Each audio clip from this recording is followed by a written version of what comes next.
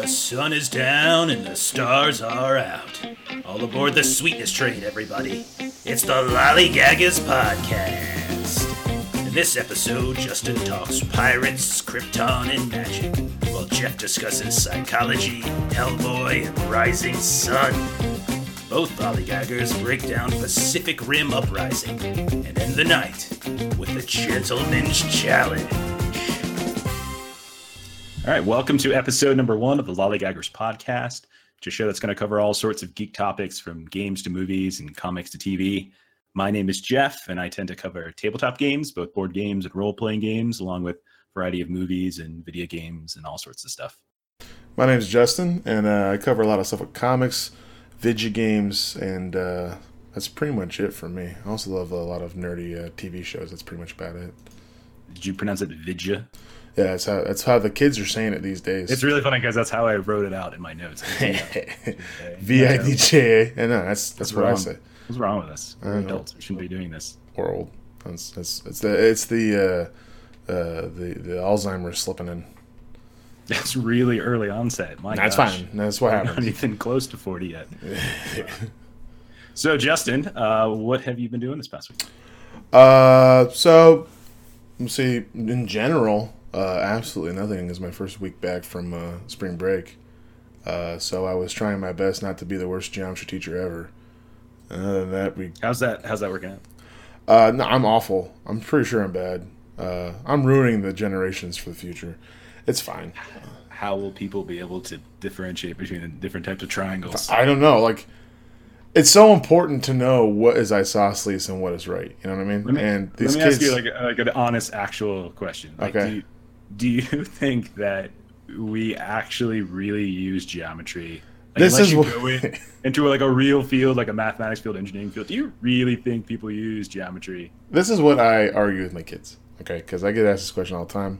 Obviously not. You're not going to. But like for me, it's like the critical thinking skills you learn, the outside the box thinking skills you learn. That's the stuff you're going to learn and use later in life. Obviously, you're not going to worry about isosceles or parallel lines and garbage. You don't care about all that stuff. But later on, like the skills you learn to figure out the puzzles, that's what really matters. But I am terrible at teaching that, so I'm sure they're screwed. So how about you, man? What have you been doing lately? Nothing. I too had just returned from just spring break, and I have been just dealing with all sorts of work stuff this past week. I've barely gotten able to play anything or watch anything recently, so it's kind of been a rough week. Maybe not the best week to start the podcast off on. Nah, hard to generate some content. I think don't it's gonna be okay. About the variety of paperwork I have for Rhyme Renewal, but anyway, let's get into this. So, Justin, what have you done this past week? What's legit? Some games, some movies. What have you done? Starting off with, I played a little bit of a game called Sea of Thieves. It's a Microsoft game. You can really only get it through Xbox Live and through Microsoft. Yes, I have heard about this and followed this for a while now. Yeah, it's only like available if you have Windows 10, if you have a computer. So like some people who hate Windows 10 now they can't play it, but you know. But basically it's like it's a pirate ship game, and like you and like 3 other buddies. Its max is 4 people. You and 3 other buddies can go around and sail a pirate ship and sail the 7 seas, and it takes a little bit of teamwork to like raise the sails and drop the sails and do all the stuff it takes to run a boat, and because you can't see stuff when you're steering, so it takes some communication. You basically get these like bounties and maps, and you can either go kill skeleton zombies and it's all like really cool stylized, so it's like all cute and Pixar-y. And then you could also go and like search treasure with maps, and it's kind of ambiguous where stuff is. You kind of like use the way the overall map looks, or look out at your little tiny map and see where the stuff is at. And then there's also like an open PvP world, so like you can get in pirate ship battles and shoot cannons at each other. And we did a couple of those the other day. It was really fun. So yeah, I've been following this for a little while because I was really interested in it. I have this strange. I kind of like the pirate theme, but I've been reading that. I mean, there's not a whole lot to do. Is that like kind of fair? End game is questionable at the very least. I can say that. What seems to be the thing right now is like you basically go get gold. You can battle people for their booty. And when you get that stuff, then you can go like upgrade your boat, and over time your boat gets really cool and you do different stuff. But like, there's not much of an end game right now. So the only thing I can say about it is it's $60, but like the fun you have with your friends being on a pirate ship is worth it. But if you're looking for like, yeah. If you're looking for like in-depth end game, you're probably not going to get that.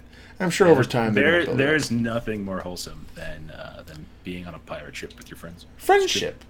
Nothing more wholesome than sitting there and speaking like a pirate and everyone telling you to shut up, stop speaking like a pirate. I mean, what's the point? They're just not getting into the role. You just got to get it's an RPG element of it. All right, so how about you, man? What you been doing? So the past couple of weeks in the kind of on and off board game group that I sometimes get together on like a Thursday or a Friday night, I've been playing a game called Rising Sun, which is all the rage in the kind of board game universe right now. Is that starring Christian Bale? No. Wasn't Rising Sun Wesley Snipes and Sean Connery? What was the one with Christian Bale? He was like a kid. That was Empire of the Sun. Same thing. Anyways, go ahead. No, they're two entirely different things. No, Wesley Snipes. Movies are nowhere close to one another. They were both Batman. All right, go ahead. No. So anyway, Rising Sun. It's a board game. It's a area control kind of negotiation board game, published by CMON, which is one of the kind of the biggest companies right now that's in the industry. It's designed by a guy named Eric Lang, who's a really popular designer, and the art's done by Adrian Smith. You might have, I don't know, you know comics. Have you ever heard of a comic called The Chronicles of Hate? I have not. I'm looking at it right now, though. Let me look. Yeah, you should definitely look into it because Adrian Smith is a comic book artist, and he's got this entire comic book series called Chronicles of Hate. But he did the art for this, and the art's just gorgeous. So the game is basically like a 3 to 5 player game, but you can play to 6 if you've got a little expansion, which I do. And the whole point of the game is to kind of create or gain victory points through a variety of different tactics. This could be like fighting over various territories on the board, or using combos of different cards and kind of winning battles that you might have at certain points in time in the game. It's a really interesting game because it requires people to actually negotiate. And so at the very start of the game, there's what's called a tea ceremony phase, where everyone has to like kind of talk over what their expectations are for the round, and whether or not they want to ally with one another. Because if you're able to ally with a person, when that ally does actions later in the round, then you kind of get benefits from them.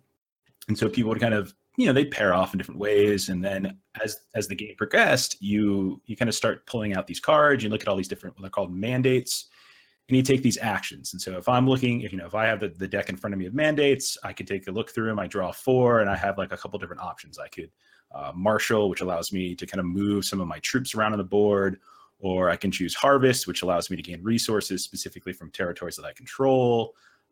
Or I can betray, which means I can break the alliance that I just formed, and that also gives me some slight benefits. So over the course of a couple different seasons, summer, spring, and autumn, you kind of do the same thing over and over again. You're just kind of rotating around, doing different actions, and then people kind of following on those actions, sort of doing the same things you are. And then you get to the war phase at the end of each of these seasons. You go to these war phases where everybody who's in particular territories has to do this kind of secret kind of guessing game, push your luck type of thing, where we all kind of bid to take different actions behind a board and kind of see who pans out. The first time we played it, the Fox clan, which is a clan that allows you to just randomly place all sorts of units, like one unit at every single territory where you do not already have a unit. They kind of ran away with it. And then in the second game, which I won, I played the Turtle clan, and they have these we have these things called the best clan. Yeah, we had these things called strongholds, right? So they're basically like your little buildings, and you can kind of summon troops from them. Well, the Turtle clan, man, they like the freaking strongholds are on the back of these giant turtles, and the turtles can move across the board. So that's my god, that's super exciting. So I'm only 2 games in, but so far I absolutely love it. I think it's fantastic. It's a game that's got so many different moving parts that kind of integrate in all sorts of different ways. It has gorgeous miniatures, these massive. Yeah, I'm looking at them right now. They're pretty sweet looking. Yeah, some of them are gigantic. I feel like they're probably like a weapon. Like you could pick one up and hit somebody with them. That's how gigantic they are. But it's a game I highly recommend, especially if you're a person that is in a board game group and you like dealing with area control. I do not recommend it for people who are brand new. It's like advanced Risk. Yeah, I think it's way better than Risk too, because Risk is kind because Risk is there's so much randomness because of the dice rolling in Risk, and I have many horrible memories of losing battles that I should have easily won, or winning battles that I should have easily lost just because the dice just went a certain way. But this one's far more deterministic. You have a lot of control over like which territories you actually win and went out on. So that's just a little preview of it. So anything else? What else you been doing, man? Let's see here. I watched the pilot of Krypton on Sci-Fi. Oh my gosh, I have it recorded, but we haven't watched it yet. I asked my wife on Thursday. I'm like, "Hey, do you want to watch this? Why, after dinner?" And she's like, "No." I'm like, "Oh, okay, all right." So we didn't watch it. So what do you think? So first off, it's created by David S. Goyer and Damian Kindler. Stars a bunch of no names: Cameron Cufe, Georgia Campbell, and Elliot Cohen. I have no idea who these people are, but some of them are kind of like, I feel like I've seen this guy before, because it's a British-based TV show, so like they're all on BBC shows. So okay. All right, right on. Like the main character Segel is supposed to be Superman's grandfather. His father's played by the constable from Sherlock. So like there's stuff like that. Which one? Which guy in Sherlock? The main like detective that works with them. The Lestrade? I think that's Lestrade. So he's in there. You also have the guy. You have Ian. I'm gonna ruin this. Ian McKinney, who is Sir Barristan Selmy from Game of Thrones. Oh, I love that dude. He's like my favorite character. He played basically Superman's great grandfather. And so basically the whole thing takes place on Krypton, like 200 years before Superman exists, and he's doing his normal everyday thing in Metropolis. And it's basically about like where he comes from and the L house. And they're like trying to do like because all these houses, you have the L house, you have the Zod house, and the Vex house, all these different houses, and I hear, spoiler alert, that Zod goes bad. Yeah, maybe. This is also before that Zod even existed. He's not even a twinkle in his dad's nuts yet. So. Nope. Oh, you did it. Okay. But basically, it's kind of like a mix between like Game of Thrones and like sci-fi adventure. And so basically, it's like his great grandfather, so it's about Segel, which is Superman's grandfather. His grandfather gets sentenced to death because he's been experimenting, trying to reach new worlds, and I guess it's against their religious beliefs. It takes place on Kandor. Kandor is a very popular thing in the comic books. If you ever see old like Superman stuff, you see like or watch the old cartoon, you see like a city in a glass bubble. That's Kandor. Everyone was shrunk down, so that's like a little Easter egg thing. Kandor is a very popular city. And basically there's a ton of little Easter eggs, and it's about how his grandfather basically shamed their name because they're not supposed to use sciences like that. So they lost their house title. They're now just like subservient street urchins now. They lost their like gusto in the city. And so now they're trying to work. He's trying to work his honor back, and part of it is like. So the whole idea is. The idea is Brainiac is coming to destroy Krypton, which is what he does. That's what Brainiac does. He destroys Krypton. But it's Brainiac from the future is coming to accelerate the process, because if he does that, then Superman doesn't exist. And So I would be rooting for Brainiac then. Yeah.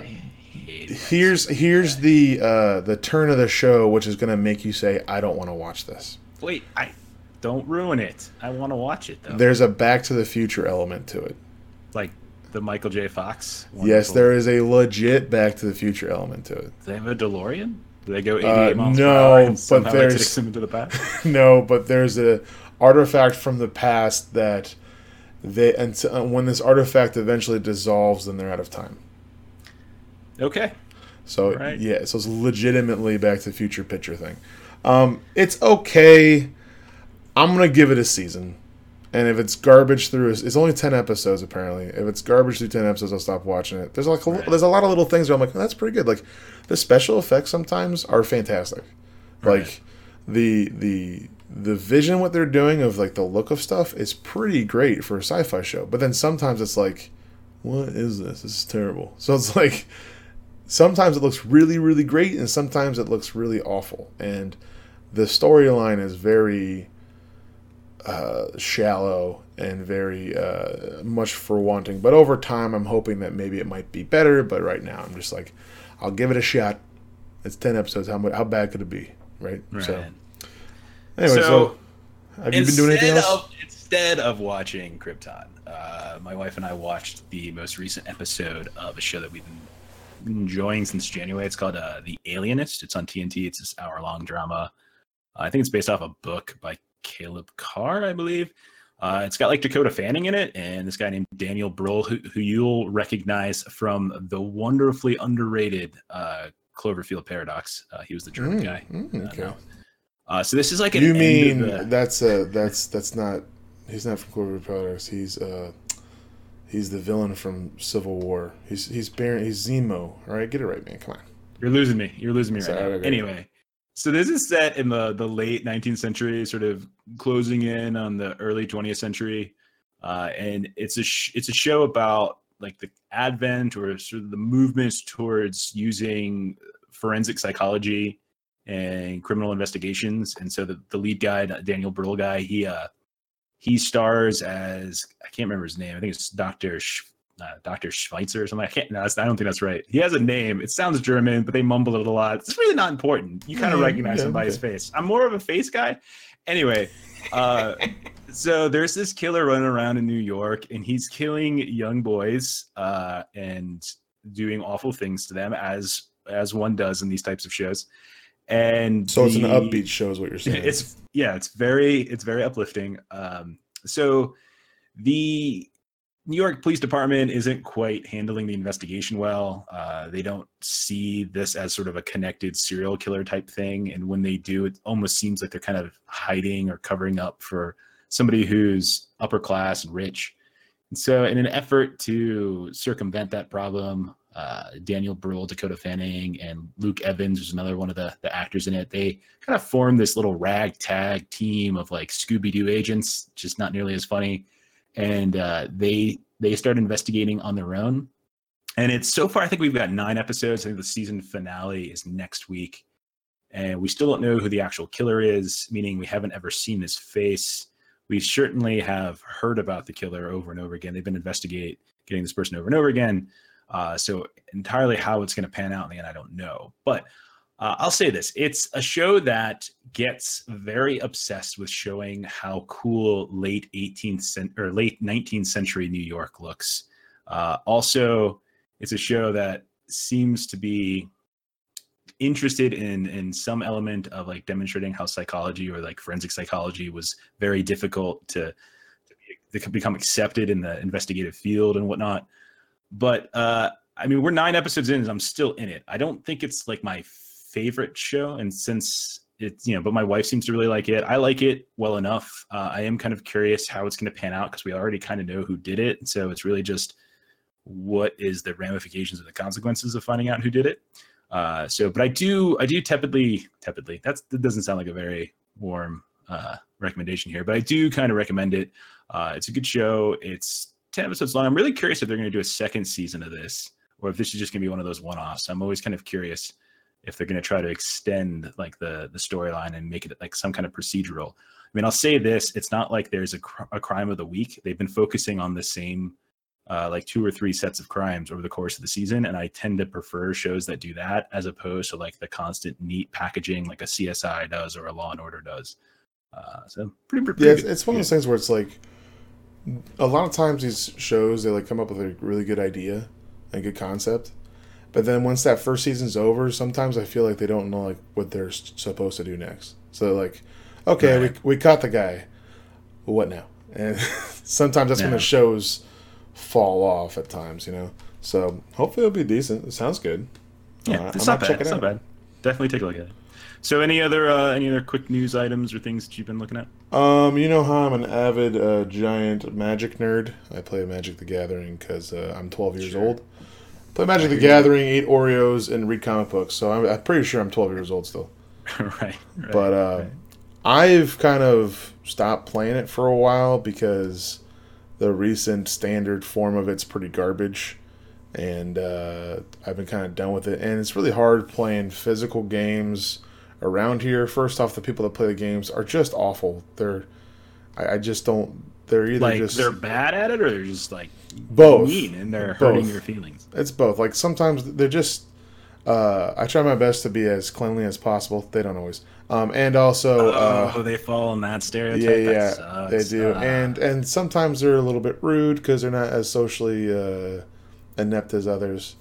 And like yourself, you. Yeah. I'm a terrible the social person. butterfly. Oh yeah. But and also like the challenge around here isn't very high. Like I'm pretty decent in this area, and that's really not saying much. But apparently they're coming out with like a Hearthstone version of the game, and it's called Magic Arena because Hearthstone's very popular, and they're trying to create a direct competitor to it.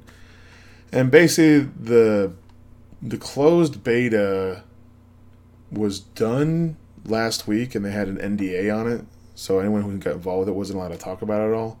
I had a friend who got in it, and the minute he got out, the second that the NDA closed, he talked to me about it. And it's pretty solid. There's going to be like a competitive aspect to it, where you can get involved competitively in a pro circuit, and then make sure you can like translate to like doing physical stuff. So like if you win in this, you can show up in this place and play there.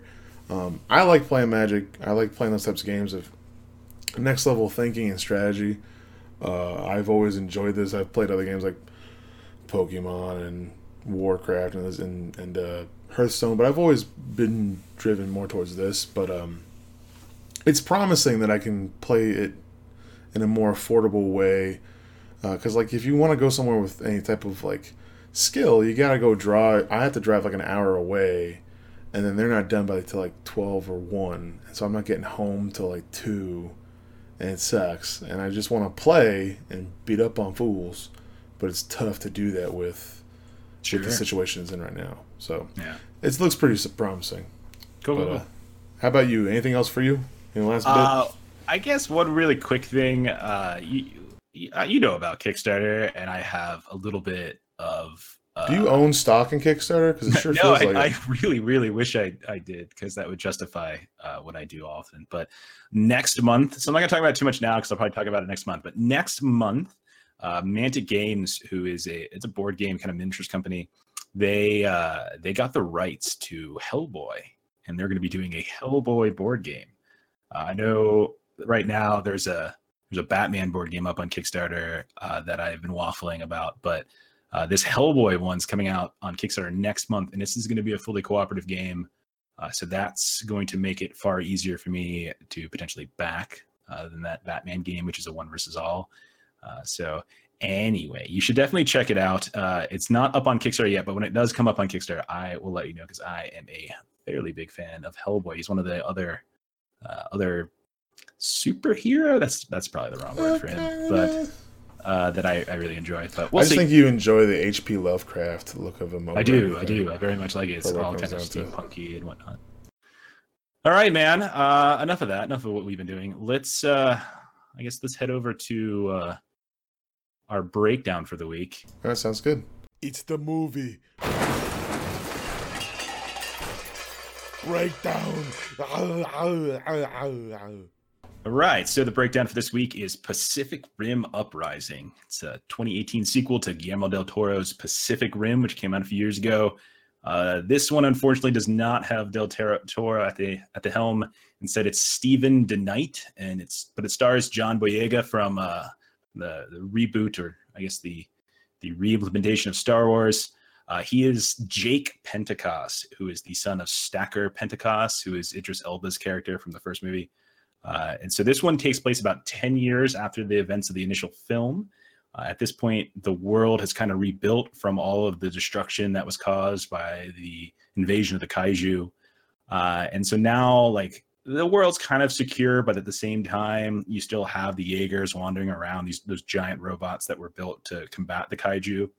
Now, Jake is kind of like a vagrant or a scavenger somewhat. He doesn't really want to get back to civilized society, and instead he kind of works on the outskirts a bit. He seems to be kind of overshadowed a bit by the legacy of his father, or maybe kind of the memories of him. And so he, at one point, gets caught up with another character by the name of Amara, who is a teenage scavenger and kind of an engineer in her own right. She actually built one of her own small little Jaegers herself. Her family, like, she also is like got a troubled past with, some tragedy back there. The two of them get kind of wrapped up in each other's orbits, and eventually they join the Pan-Pacific Defense Corps, which is where Jaeger pilots go for training. So she joins kind of like a military school while he goes back there to kind of help with training. Now, without spoiling it, I mean, that's all that happens relatively quickly within the first 10, 15 minutes. They start to face kind of a threat. On the one hand, there's kind of this movement to move away from piloted Jaegers and towards like drone controlled. And then there's also this apparently a rogue Jaeger that's wandering around doing things for God knows what. And so the two of them, Jake and Amara, tend to have to come together and kind of get over their crap so that they can save the world once more. So that's Pacific Rim Uprising. We will do our best to keep it relatively spoiler-free. We won't give away any of the big turns or twists that happen, but there will be some spoilers, so keep that in mind as you listen. So Justin, what'd you think, man? It was okay. I went on a Friday night with my godson, who's 10 years old. Even though it's PG-13, but I was like, it's just robots beating up monsters. That's okay. You're over 18. You're a parent or legal guardian. Right? We stayed within the proper regulations, but sure. I thought it was fine. Like, I wasn't going in to watch Schindler's List. All right, I wasn't there for a thinker. All right, that's like the dumbest comparison I can think of. Keep going. But it's not the same thing. Is what I'm saying. I'm not going for that. I'm going for, I want to see robots beat up on big monsters, and that's what I wanted. And I was like, let's just watch things beat the hell out of each other. There weren't robots, like really big robots in Schindler's List? It's been a while. I think something about the Jews and robots is probably lining up right for me. I don't know. Wow. And there goes our podcast. But like, the only thing I can say about it, like, I don't think I'm sold on John Boyega. Like, I don't know if he's like as a person. Like, what was as just an actor? Like, I get where he's coming from. He's from Attack the Block, like really small beginnings. And it's really cool what he's doing, but I don't really like him as a lead too much. He's fine in the movie, but like they try to do a lot of like jokes that they're fine, but like nothing really hits for me. Like, it's just an average movie. Fault though? Is that? I don't think any of that's. Oh, it's the writing's fault. But here's the thing. To me, it's like a better Transformers. Okay, and the few things that I'd say is the problem with the movie, other than general plot holes that make no damn sense, is every time there's a quasi-serious moment, they're doing what the Guardians of the Galaxy do, which is one of the detriments to Guardians of the Galaxy, is anytime there's a quasi-serious moment, they undercut it with a joke, like, immediately. And they don't even give that moment a second to breathe. And Guardians of the Galaxy does that, but I enjoy that writing more. That's the only difference. Sure. Well, I mean, I get what you're saying, but at the same time, like, even you take out some of those jokes, and we have to, instead of listening to those jokes, we have to now like ruminate on the seriousness of the moment. Trudge through the I'm sorry, sadness man. factory. Like, that movie, like, you want me to really start to contemplate the underlying themes and metaphors that are being explored within this film? Like, nah, I'd rather take the stupid joke as opposed to something. Yeah, I guess so. And like, my only complaint about the movie is there's about a 45-minute time span where nothing happens, and it's really boring. Like, there's the initial first action scene, which was interesting, and I thought was really well done. But still, it's not super action. It's mostly just a chase scene. And then it's like a 45-minute break, and I get for character development, but I'm not coming to this movie to watch character development. All right, that's not what I'm here for. I hear Pentecost is a cool name, though. So yeah, it is pretty cool. And I do like how all the Jaegers. I didn't even remember if they even mentioned him having a son in the first one. I'm like, oh, he's got a son. I don't think they did. Good for you. But I do think it's funny. The only person willing to come back to shoot the next movie was Charlie Day, and the Asian chick is pretty much it. Asian chick. That's great. Whatever his adoptive daughter was. But like, my main complaint is a 45-minute break of nothing for character development, and then the action came. One thing I did appreciate, though, one of our main complaints when we first saw Pacific Rim, when me first saw it, we talked about it, they did not hesitate to pull out the sword, right? Because when we watched the first one, you're like, why the hell are they pulling out the first one? I never understood that. Like, you had this awesome sword. And but like, you guys want swords? Here it is. Like, right away, they did it. But like, the storyline, but the action was good. I appreciated the action. I thought it was fun. I did hear about, like 2 years ago, I heard that they were talking about doing a Pacific Rim sequel, and what Guillermo del Toro's vision was for it. And it's pretty much exactly what happened in this movie. And so I was spoiled by an old news report about what was going to happen. So when things were going down, when the plot was going through, I'm like, yeah, this is exactly what I was years ago when I heard the little news story about it.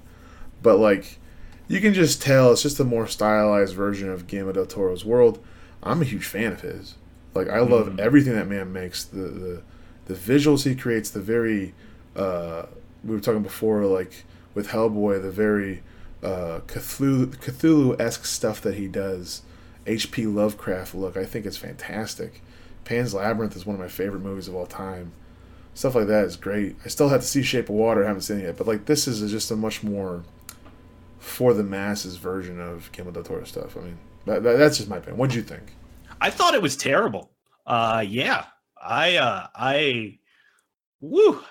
It was like an hour and a half, but man, did that time go by slow. Like, whew! Like, what?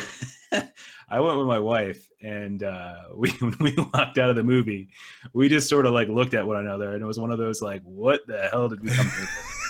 Like, I'm really glad you guys spent $15. That was like, oh my god, I thought that movie was terrible. Look, I realize it's probably not a movie that's made for me, and maybe I'm just being snob, but I thought it was just dumb. Like sometimes you gotta watch dumb stuff, and I'm all for that. But I mean, there are things that just don't make sense. Like at the very end, right? There's two. I'm not going to say what exactly happens, but at the very end, there's two characters that start doing something kind of funny. It's like, oh, hey, look at that. Isn't that kind of wholesome and funny? And it's just like, you guys do realize there's a third character, and they just decided to just completely, like, is she not there anymore? Like where'd she go? Then it's like, one of the major problems that the entire movie faces is like, oh, we can't get these things there in time. Like, oh, okay, well then we need to do this new experiment thing. And it's just like, oh, but like 3 seconds later, we can have a brand new character that wasn't anywhere close to that location to begin with, and suddenly they're there, like almost magically. So there are so many things that just completely they're like utterly disconnected from it making sense. Like, listen, to me, it felt this is not supposed to be, all right, an art piece. It doesn't have to be an art piece, man. Robots beat up monsters. I don't care. Like, if you, and I said to my wife, I said, Melissa, listen. If somebody wanted to make like a 30-minute like video posted on YouTube, and it's just like a robot and a duel with a big old lizard that spews like watch that glowy so much. stuff, I would watch that like crazy. But when you start to make like story out of it, and you're trying to make me care for characters and whatnot, like, then I feel like it's incumbent upon you to kind of do a decent job. And I thought it was really bad. Like, I actually thought Boyega was probably okay, and I thought Amara, the other character, I think it's actress's name is like Kaylee Spaney, something like that. I thought like they were fine, but at the same time, like there were moments where it was like military school stuff, where like she was in military school. Like every time that happened, where I saw these other cadets, like it was honestly the dumbest stuff. It was it's just like they were trying to throw 3 storylines in, you know, like it was just so uninteresting. It was so uninteresting, so generic. Like there was no development done whatsoever. And I don't know, like I was pretty amazed at how bad it was. Like I was looking at Rotten Tomatoes, and Rotten Tomatoes had it at like 45% or something like that. How the hell did it get the 45%? Like who? That's almost half. That's like almost half the people. Justice League had like 17%, so it is twice the popularity of Justice League. So think about that. It was then also there's like a quarter of the budget. And like one of the cool things that they talked about, like, and I'll say this, one of the things I liked about it was that they raised the notion, like, you've never really fully beat your enemy until you understand what their objective was, which is a quote that gets thrown around 2 or 3 times in the movie, and it's a really good quote. And their objective is the most and like obvious, their objective is the dumbest thing. dumbest thing. It's like, what? Like, that was their objective? Oh, okay. No one picked up on this, huh? No one put that together. Okay, sure. Wait a minute. Who's got a ruler? Hold on. Yeah. You got a ruler? Who's got a pencil? Wait a minute. I know. I was pretty amazed by it. Like that whole 45-minute sequence you were talking about where nothing happens. It's like we know exactly what's going to happen, right? Like when Boyega finally gets into into the actual defense course, he's sort of there. He meets with his sister, his adopted sister, Mako or Mako. I can't remember how to pronounce it, but meets with her and she's like, hey, I'm important now. Like I have, like, I'm on this really big like council and we have this vote going down. It's just like that whole 45 minutes like of build up or whatever it was, like everything that transpired was the most predictable stuff that could possibly happen. Yet I still had to sit there for 45 minutes waiting for it to happen in the most uninteresting way possible. It's like, hey, I bet you can guess 100% what's about to happen. And when you do, you're going to be right. It's the most unoriginal things that happen, And then the other thing is like Charlie Day is in it, and Charlie Day is hilarious. And I love Always Sunny, and Charlie Day was great in the first one, and like he's not in it nearly enough, and that's a shame. And like the first one had like that nice little buddy thing going on, the buddy comedy between Herman and Newton, the 2 characters, 2 doctors, and like they're completely apart from one another, and they get like 1 or 2 scenes with one another, and they're barely very funny at all, and it's just. Why would you do that? Why would you take 2 characters that were amazing together and suddenly not put them together and then want stuff to happen? I mean, still Charlie Day's stuff I thought was kind of the most redeeming elements of the movie, but yeah, it was just bad. And I felt like so strange, like what, like all this talk about like this Pentecost of Idris Elba's character. And it's just like, you guys realize that like I love Idris Elba, like amazing. Great guy. Like, what happened to the other guy? Like in the from first Sons film? of Anarchy. Yeah, where's Charlie Hunnam's character? Why is he not getting any love here? Like, I know he didn't die or anything, but like he did some stuff too. And I don't know. It just felt like everything was sort of revisionist history. And I always get frustrated when sequels revise the experience that we had in the previous movie. And that's I don't overwrite it. Like that was the thing. And maybe you couldn't get the actors back, and that's fine. I understand that, but I don't know. There's better ways to do it. And then it just seems, none of it made sense. There was that one character. Go ahead. You go ahead. No, you go ahead. The only complaint that I have is I am tired of Clint Eastwood's son.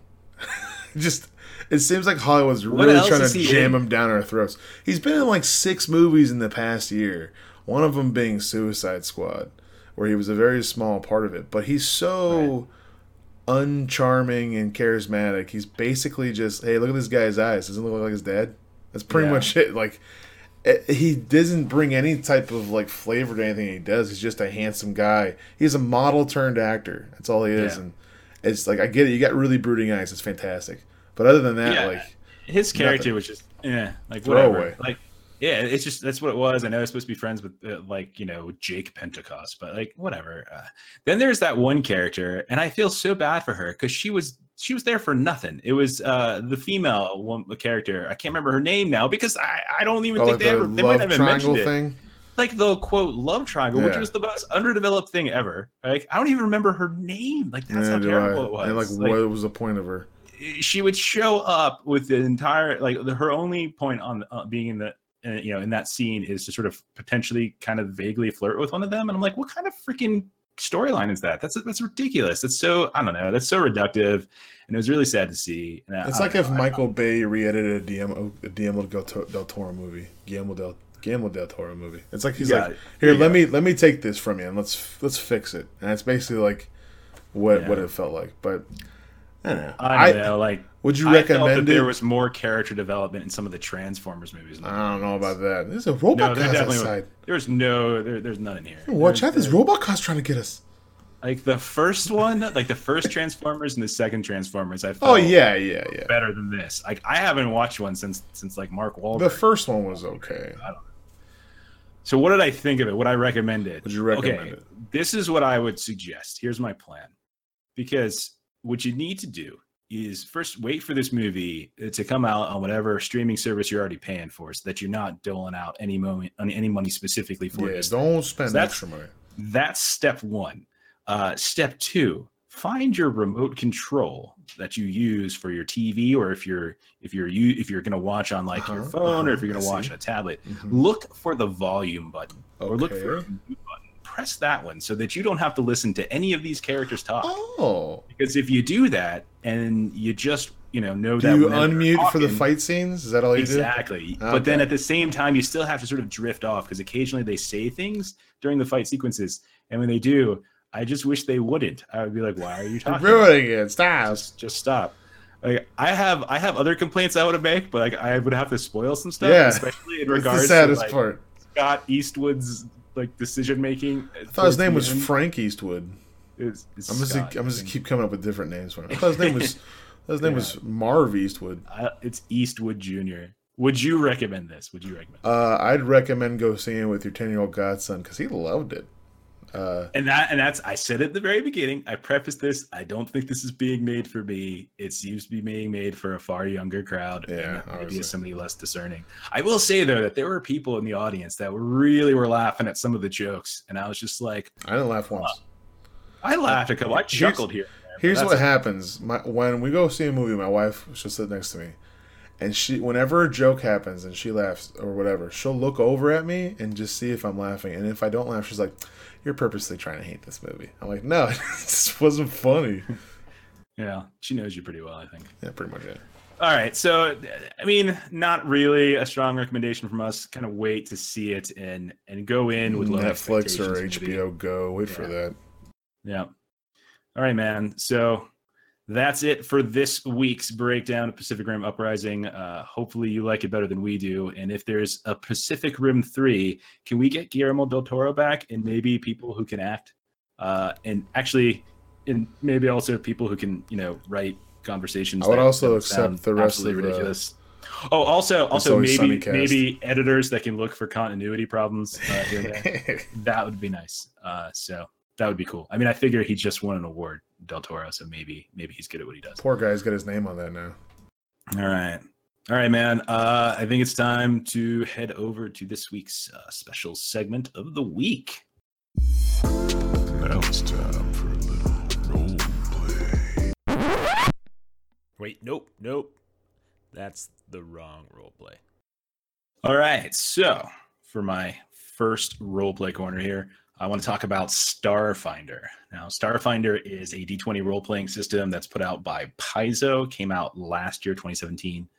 It's built off of the Pathfinder system. I'm not as familiar with the Pathfinder system. I know that in years, it was sort of a reaction to D&D in some way, and then they kind of branched off in their own separate directions at that point. But Starfinder is a little bit different than Pathfinder, because Pathfinder is more traditional fantasy type. Elves, dwarves, humans, gnomes, etc. Whereas Starfinder is an RPG that's set like in the future. It's like alternate universe type future type thing. So it's more of a sci-fi type setting, even though you can probably run it a little bit like Cyberpunk too, if you like. So I have a role-playing group that meets every week. We meet on Tuesdays, play for about 5 hours or so. Each one of those nights, I am the GM of that group. And so I tend to be the one who kind of organizes a lot of the storylines and things like that, and then, paint the miniatures, set up various battlefields and whatnot.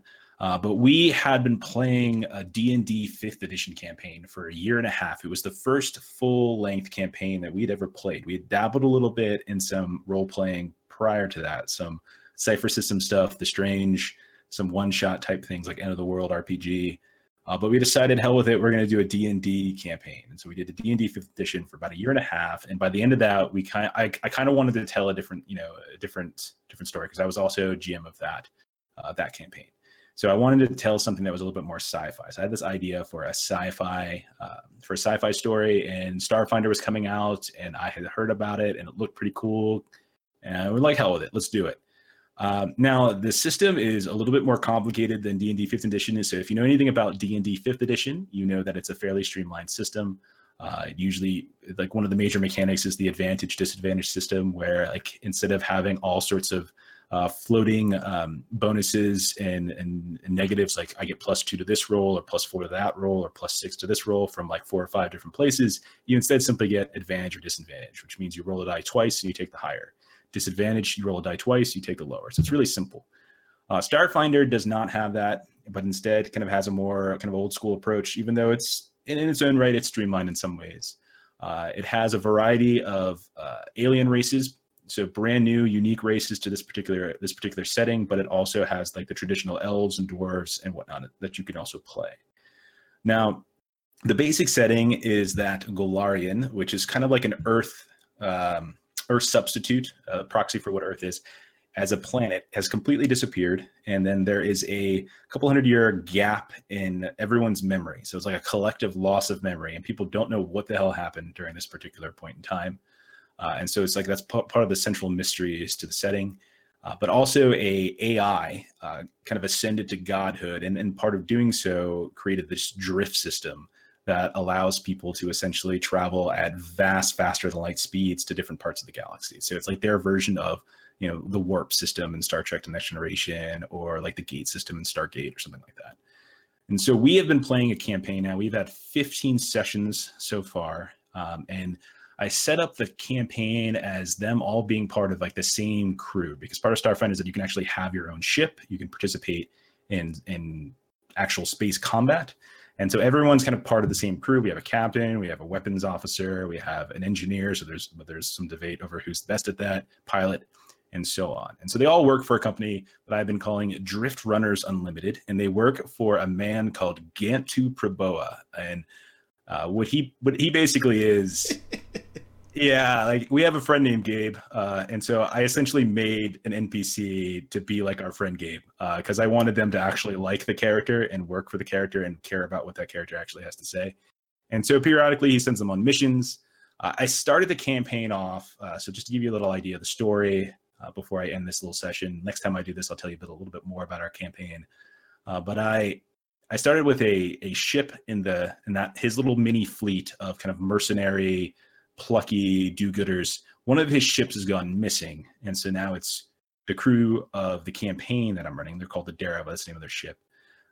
They have now been tasked with sort of figuring out what the hell happened to this ship. And over the course of that investigation, they've done kind of a variety of different odd jobs here and there. And so one of my goals in this little mini session, this little solo session I'm going to do, this role play corner here, I'm going to tell you a little bit about what we've done, kind of the story, and I'm also going to talk about just the various ways to maybe get into doing some role playing, or things to look out for, or just kind of anything role playing oriented, and a lot of my anxieties when it comes to first getting into GMing, and now that I've been doing it for almost 2 years now, how much easier I've started to find it.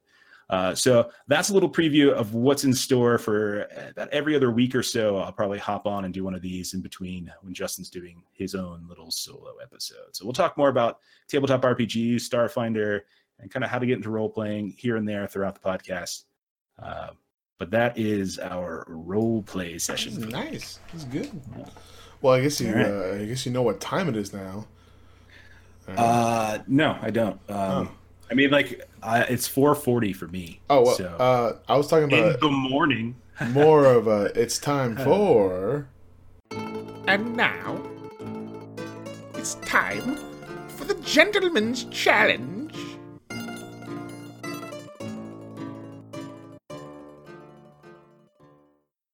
All right. So as part of our little podcast here, we're going to do a segment called the Gentleman's Challenge. And the point of this is for each one of us to give the other something to do between podcasts that they then have to report back on in a future episode. And to ensure that they have done what we have asked them to do, doing fun things with pronouns here, we're also going to quiz them a bit about what that transpired. Now, some of these things that we ask each other to do might be kind of fun, but more often than not, we're probably going to be asking each other to do things that they more than likely would not have done if not challenged to do so. So Justin's going to start us off this week. Justin, what were you challenged to do? This week you challenged me to play a game called The Polar Station. Well, that's the subtitle. Subtitle. It's called Exit the Game. The Polar Station is made by Cosmos Games. Right. and created by Inka and Marcus Brand, which I did find out later that they're very German. There's degrees. They're extra German. Okay, And I wonder so, where David Brule from the Alienist is. He's got to be like probably- 3 quarters. Yeah, he's got to be there. Got it. But basically, the way the game works is you have a decipher disk that helps you try and identify what the code's supposed to be.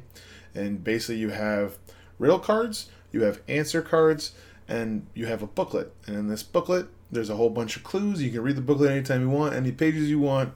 And the whole idea is to escape from the particular situation. The situation that was given on this one Right. is much like The Thing. You're on I a know. polar station, and they unearthed an alien type creature. You're trying to get out before you die, and that's basically what it is. It's not timed. Basically, it's a one shot deal. You pay $15, and it's a one shot game. You can't play it multiple times. There's reasons why. We found out during the playing Yes, game. yes. Why it's a one shot. But basically, the objective is to escape, and in the back of the booklet, there's like, well, you did it in this amount of time. And I guess you can kind of like post them online and compare times with other people and stuff like that. So it's a really interesting little concept I didn't know existed. Yep. So overall thoughts of this? This was awesome. I thought it was Nice, really nice, fun. nice. However, What? I think I'm an idiot, and well, we had to stop at a certain point because we screwed up halfway down the line. And by we, I mean I said, we can't do this, let's stop. And my wife's like, I want to keep going. I'm like, you quit? yeah, I quit. She did not. You quit? We Did she screwed up. finish? We screwed Did up. Did she at least finish? Did Chrissy finish? She wanted to finish, but I'm like, don't worry about it. We'll get another one. We'll do that one because I liked the way it worked. Like, the game was fun, and I want to do another one. Nice. But, there's like like 6 of them, and I think there's 3 more coming out in another month or 2. Like this is sometime a in summer. medium difficulty. Yeah, I gave it a Alright. 3. I said that one simply because that's one that my wife and I did, so it'd be easier for us to talk about. Plus, Still, it's I'm the an idiot. thing, man. It's the Yeah, yeah. freaking thing, you know. I'm still an idiot. The The first one is like You so know. obvious. It's like you put it on the picture. The second one, so this one ramps up after that. we ended up using every clue in each one of them. What would happen would we'd get about 80% through each thing, and we just couldn't connect the final dots. Right? Yeah. We get about 80% through it, and then I'm like, what am I missing? And so like, screw it. Let's look at the cards. And every time I was like, oh, come on. Like the first Ancestors thing, I'm like, I'm just the dumbest person. Every time we get the answer revealed to us, I'm the dumbest person alive. But it was really fun, and like all the little things, like it was pretty obvious what was happening with certain ones. And then like there's little things. The thing that really blew my mind was the fact that they used the box. And when they used the box, I was like, I would never would have thought of that. That's a spoiler. Yeah, I know. I never would have thought of that. Yeah. That blew my mind. And then like I felt brilliant when I thought of it. Like when it happened, because like we were stuck on the same clue, and I'm like, oh wait, where is this thing? And I'm like, yeah. And we had to go. Like, we had it in a completely different room, so we had to go get it. So it's kind of cool. so it's a very fun game. However, I think I'm too stupid to do it. Justin, So it I comes mean, down to it. I mean, yeah, but I mean, I want to get another one. okay. There's some easier ones. Maybe start with an easier one. I mean, part of it, I think it is like if you play some easier ones, and you might build up kind of. Yeah, I think that's part of it. The Was lateral thinking that kinda comes into it. I didn't get like the out of the box concept. You know what I'm talking about? Like, Yeah. now that I kind of get what they're doing, now I have a better feeling that if I were to play another medium, I think I'd get it better. Okay. But I'd like to get one where I know I can get through pretty decently because it was fun. It was fun for me and my wife to do it. It was a really fun little thing. But I think a lot of the problem was there's a learning curve to understanding the scope of the game. Sure. But it was super fun. So All right, man. You ready for your quiz? sure, Ready? go ahead. All right. Here we go. So your research group, and hopefully you're not looking at the box right now. Okay, I don't look away from This this. is gentleman's agreement here. Okay. Yeah. What was your research group's designation? You actually had a designation, a name. Yeah. I read that page of the booklet right once, just one time. Yeah. Sure. I have no idea. You were research group IMBQ12. Oh, okay. IMBQ12. That's the front of the booklet. Okay, so that is a no. Mm-hmm. Yeah. All right, so now we've already mentioned that there is it has relationships to the things theme, Yeah. but there is another very clear reference to a popular movie franchise that's in this game. What franchise is that? And this one's fairly direct. I'm trying to think here. Let's see. There was All the Ancestors. That's true. That's true. What was it? Nothing really popped out at me right away. Oh, it was clear. You might have quit before you got to this point. Possibly. So the answer. So angry at being stupid that I wasn't paying attention to the extra parts of it. You're not gonna believe what the answer is. The answer is Alien. There is some. Yeah, there was like the aliens looked like an alien. Exactly. So that was the answer. Should've. You could just No. you could yeah. All right. Yeah. What animal made an appearance in this game? Was it a cat? Oh, that's incorrect. They're polar bears. Oh, God, yeah, they're on the... Yeah. We're right there. These are not hard This questions. is exactly how I felt like when I was playing the game. Yeah. This is exactly what I felt like. I feel terrible for asking this one because this You're just making me relive the whole situation. I'm sorry. You mentioned the ancestors. Can you name one of your ancestors? One was like R-E-G... That's true. What was the last name? Was it Amundsen? That is correct. Yes! That's a point! Put some points on the board! That's a point. That's a point. I'm going to go ahead and get rid of the fifth one because you said you didn't finish. Because you would need to finish to be able to answer that because I want to know your score. The score one out of four. 1 out of 4. Score was DNF. That was my score. That's fair. All right, Jeff. So, what was your challenge? All right. So you asked me to play the video game Slay the Spire, which is an early access video game that's currently up on Steam right now. It's made by Megacrit. It's the name of the company, and it's kind of a mix of deck building and roguelike elements. So if you know what roguelike is, kind of like FTL or something like that, and deck building, the idea like over the course of the game, like you have a deck of cards, it has your abilities, and you're slowly kind of adding new abilities to your deck, and you're hopefully whittling some of the old cards out, upgrading cards, etc. And so in the game, you play one of a couple different classes. So there's I think it's called the Ironclad is one, and like this the Silent or something is the other. And then like there's another one that I don't think it's in the game yet though. It looks like it's not unlockable yet. Yeah, I've it's only not unlocked 2. yet. So you're going up a spire, and you have a map, and there's all sorts of different branches on this map, and you can go left, right, etc. And sometimes you come across monsters, sometimes you come across like bosses or epic monsters. Sometimes you come across treasure chests. Sometimes you come across merchants or bonfires where you can rest or improve your cards. And sometimes you come across these little question mark areas, which often have a little story element where it's just like, here's this glowing idol on top of this pedestal. Do you take it or leave it? And if you take it, then a giant bowling ball comes out of this, the wall somewhere, and you have to like escape it. So you have like those little things here and there. So that's basically the game. When you play, Hearthstone has the same kind of idea of like you're playing cards, but that's more of a dueling thing. This is a PvE game where you're playing against the actual environment itself, even though there's different modes for like competitive scoring, because there's like a daily challenge that you can do and kind of compare your score on your run to everyone else's that might have played it.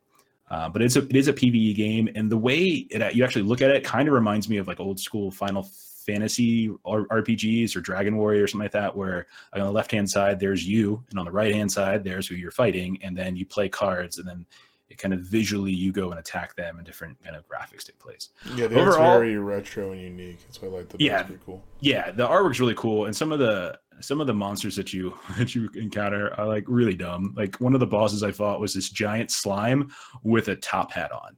And it was amazing. And it wasn't like a giant fancy top hat. slime. It wasn't a giant top hat. It was a regular sized top hat on top of a giant slime. There's also a massive whale that talks to you when you start a run, which is always nice and usually gives you some sort of boost or relic or something like that. But overall, I thought the game was fantastic. I've been playing it quite a bit. It's easy to play. Like it's really not difficult to get into. It's really fun to kind of upgrade your cards and tweak your cards, play different roles, figure out whether you're going to go more defense or offense, and all that kind of stuff. So I've absolutely enjoyed it. I actually think you should try this as a longtime Magic player. I think this is the type of game you could get into. I definitely like this better than Hearthstone. I don't really like the dueling type games like Hearthstone and Magic, but I do like card games, and I am a fan of deck builders. So this game was really nice in the PvE setting. I wish there was a little bit more story to it. That'd be my only kind of complaint, but it's still an early access, and there could be more to it. But definitely, I definitely positive review. And for an early access game, it was very smooth. I didn't run into any kind of errors or anything like that. So that's good. All right, so I mean, I've looked into it too. My thing is, main reason why I like playing card games is I like ruining the person's time from across from me. You know, I like making his life worse. If I know it's a computer, it's not as satisfying. That's the only problem. That's fair. I do think it's neat. Like they do a lot of the cards you don't recognize are as important as they should be later once you start recognizing combos and how to tee off and stuff like that. So it's pretty cool from what I saw. But like, I think just for me personally, I just would want to do more PvP. But I got some quiz questions for you. Let's hear it. Let's do it. I want to know, can you name 3 types of mobs that you can encounter in Act 1? Just 3 types of mobs. 1. I should mention, there are like 3 different acts, and that correspond to sort of the size of the actual. So in Act the actual 1, spile. I'm pretty sure I ran. Mobs. I want to say there was a cultist, maybe. That's one. That's one. There's about 12 of them. I think there's a slime. There's different variations of slime. You gotta be specific on it. The types of any type of slime you can find, you can think of. I have to actually name. There's like 30 of them. So many different slimes. Man, I mean, I think one of them was spiky, so maybe a spike slime, maybe. Ooh, there you go. That's a good number 2. Because I remember when I would attack that one, it would like attack me back, and it pissed me off. Okay. And then there was those little jerks, the thieves. They stole your money. That's 3. I think you say thief. That's pretty good. So that's 1 point for you, my friend. Go. Second point. Do you remember the name of the whale? Oh my god! From the very beginning. Mm-hmm. Oh, it's like a god or something. Oh man. Oh my god. The whale. I should, but I never really pay attention. I just totally like quickly click and go back. And also, it's a horrifying looking whale. It is. It's an awesome looking whale. I don't even know if it's really a whale, but I like to think it's a whale. It's a whale. I don't know. I don't know the answer. No. His name is Neow. Okay. Sure. Neow. Neow. Okay. That's fair. All right. You already did this, but we'll just double up on it. What are the names of the available characters? There's an Ironclad and Silent. I love Silent too. It sounds. You get 2 on that one. That was part of the question. Okay. So that's 2 points. Okay. Finally, all right. This might be a little rough. There are 2 types of louse. Okay. So, and this is in Act 1. There's louse. All right. What color are they, and what do they do when you when they attack you or you attack them? Okay, so louse. If it's what I'm gonna totally guess on colors because I don't know the answer to that. I know what they do. They're the curl up ones.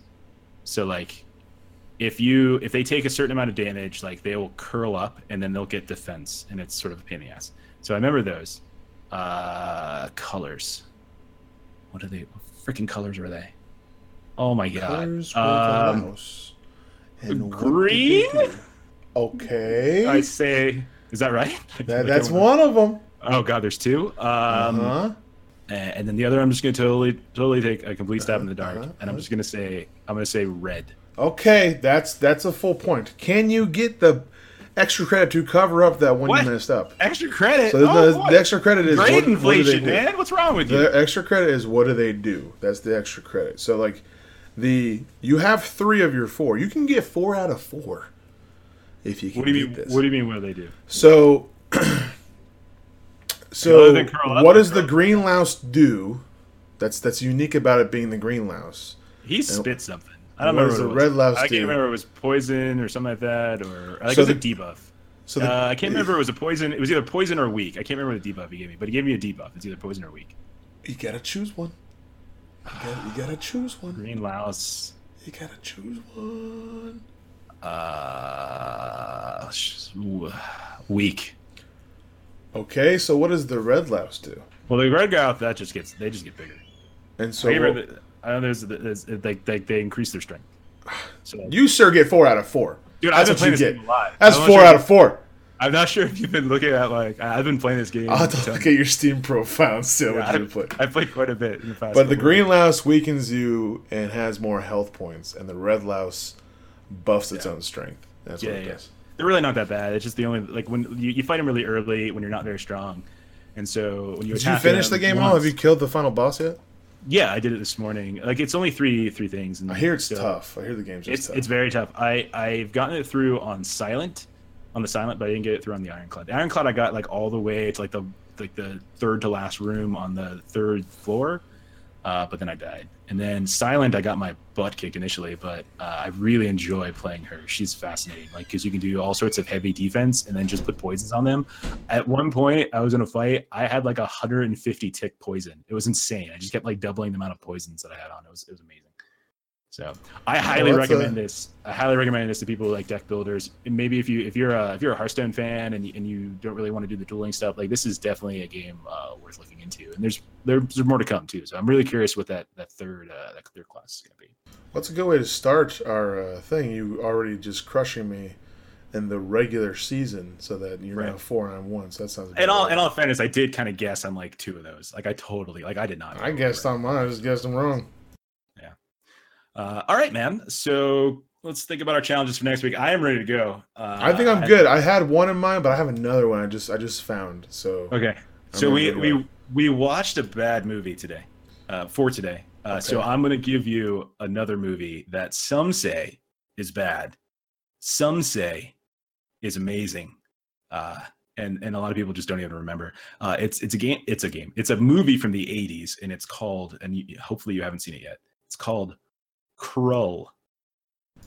I've never seen Krull, but I do know that that's one of my favorite lines from Family Guy. Have you seen Krull? Yeah, don't see Krull. Okay. Do you know where I can find Krull? I do. I have a link. I can't remember. All right, so but I have one for you. I'll find one for you. Okay, yes, right. Definitely. I have a TV show for you. I was going to do one from Hulu, but I changed my mind. I found another one. Right, and this looks extra awful. So, it's on Netflix. It's called Winona Earp. Oh my god, dude! I watched the pilot of this. Now I can't use it. Then I swear to God, I did. It looks so bad. It's okay. It's okay. It's not my thing. It's a sci-fi show. It's Sci-Fi Channel. It's one of the we're not going to take it too seriously Sci-Fi Channel shows. You know how they sometimes have their we're going to take this thing ultra seriously. Like Battlestar. Or The Expanse. No, this is the other kind. So yeah, what's the other one from Hulu? What's the All right, so I guess the backup would be I need you to watch the pilot for Runaways on Hulu. It's a Marvel-based teen angsty TV show that really smacks you with the teen angst. The comic book was fantastic. Is there any other kind of angst? Yes. The comic book was fantastic. I love the comic book. I accept your challenge. It was a hit, but the TV show, we'll have to see what you think. All right, Justin. I think we've been droning on a little bit too long. Why don't you tell them where they can find you? We didn't mention this, but Justin is a professional streamer. Professional. I've paid a total on Twitch. $108. I can be found on twitch.tv/Jehoofa. That's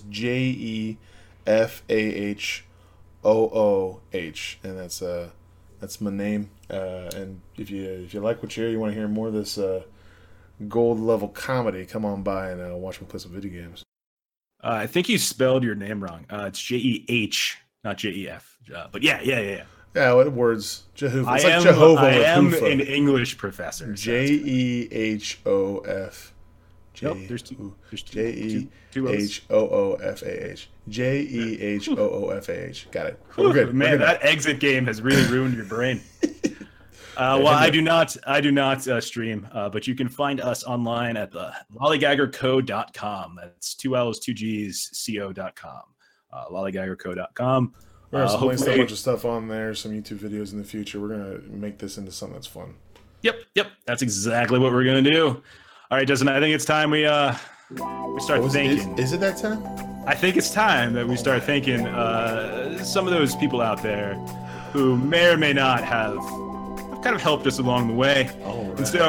And so I would like to send one of these out to Chase Bank, the credit card company, who every time I try to log into your system, you make me change my password.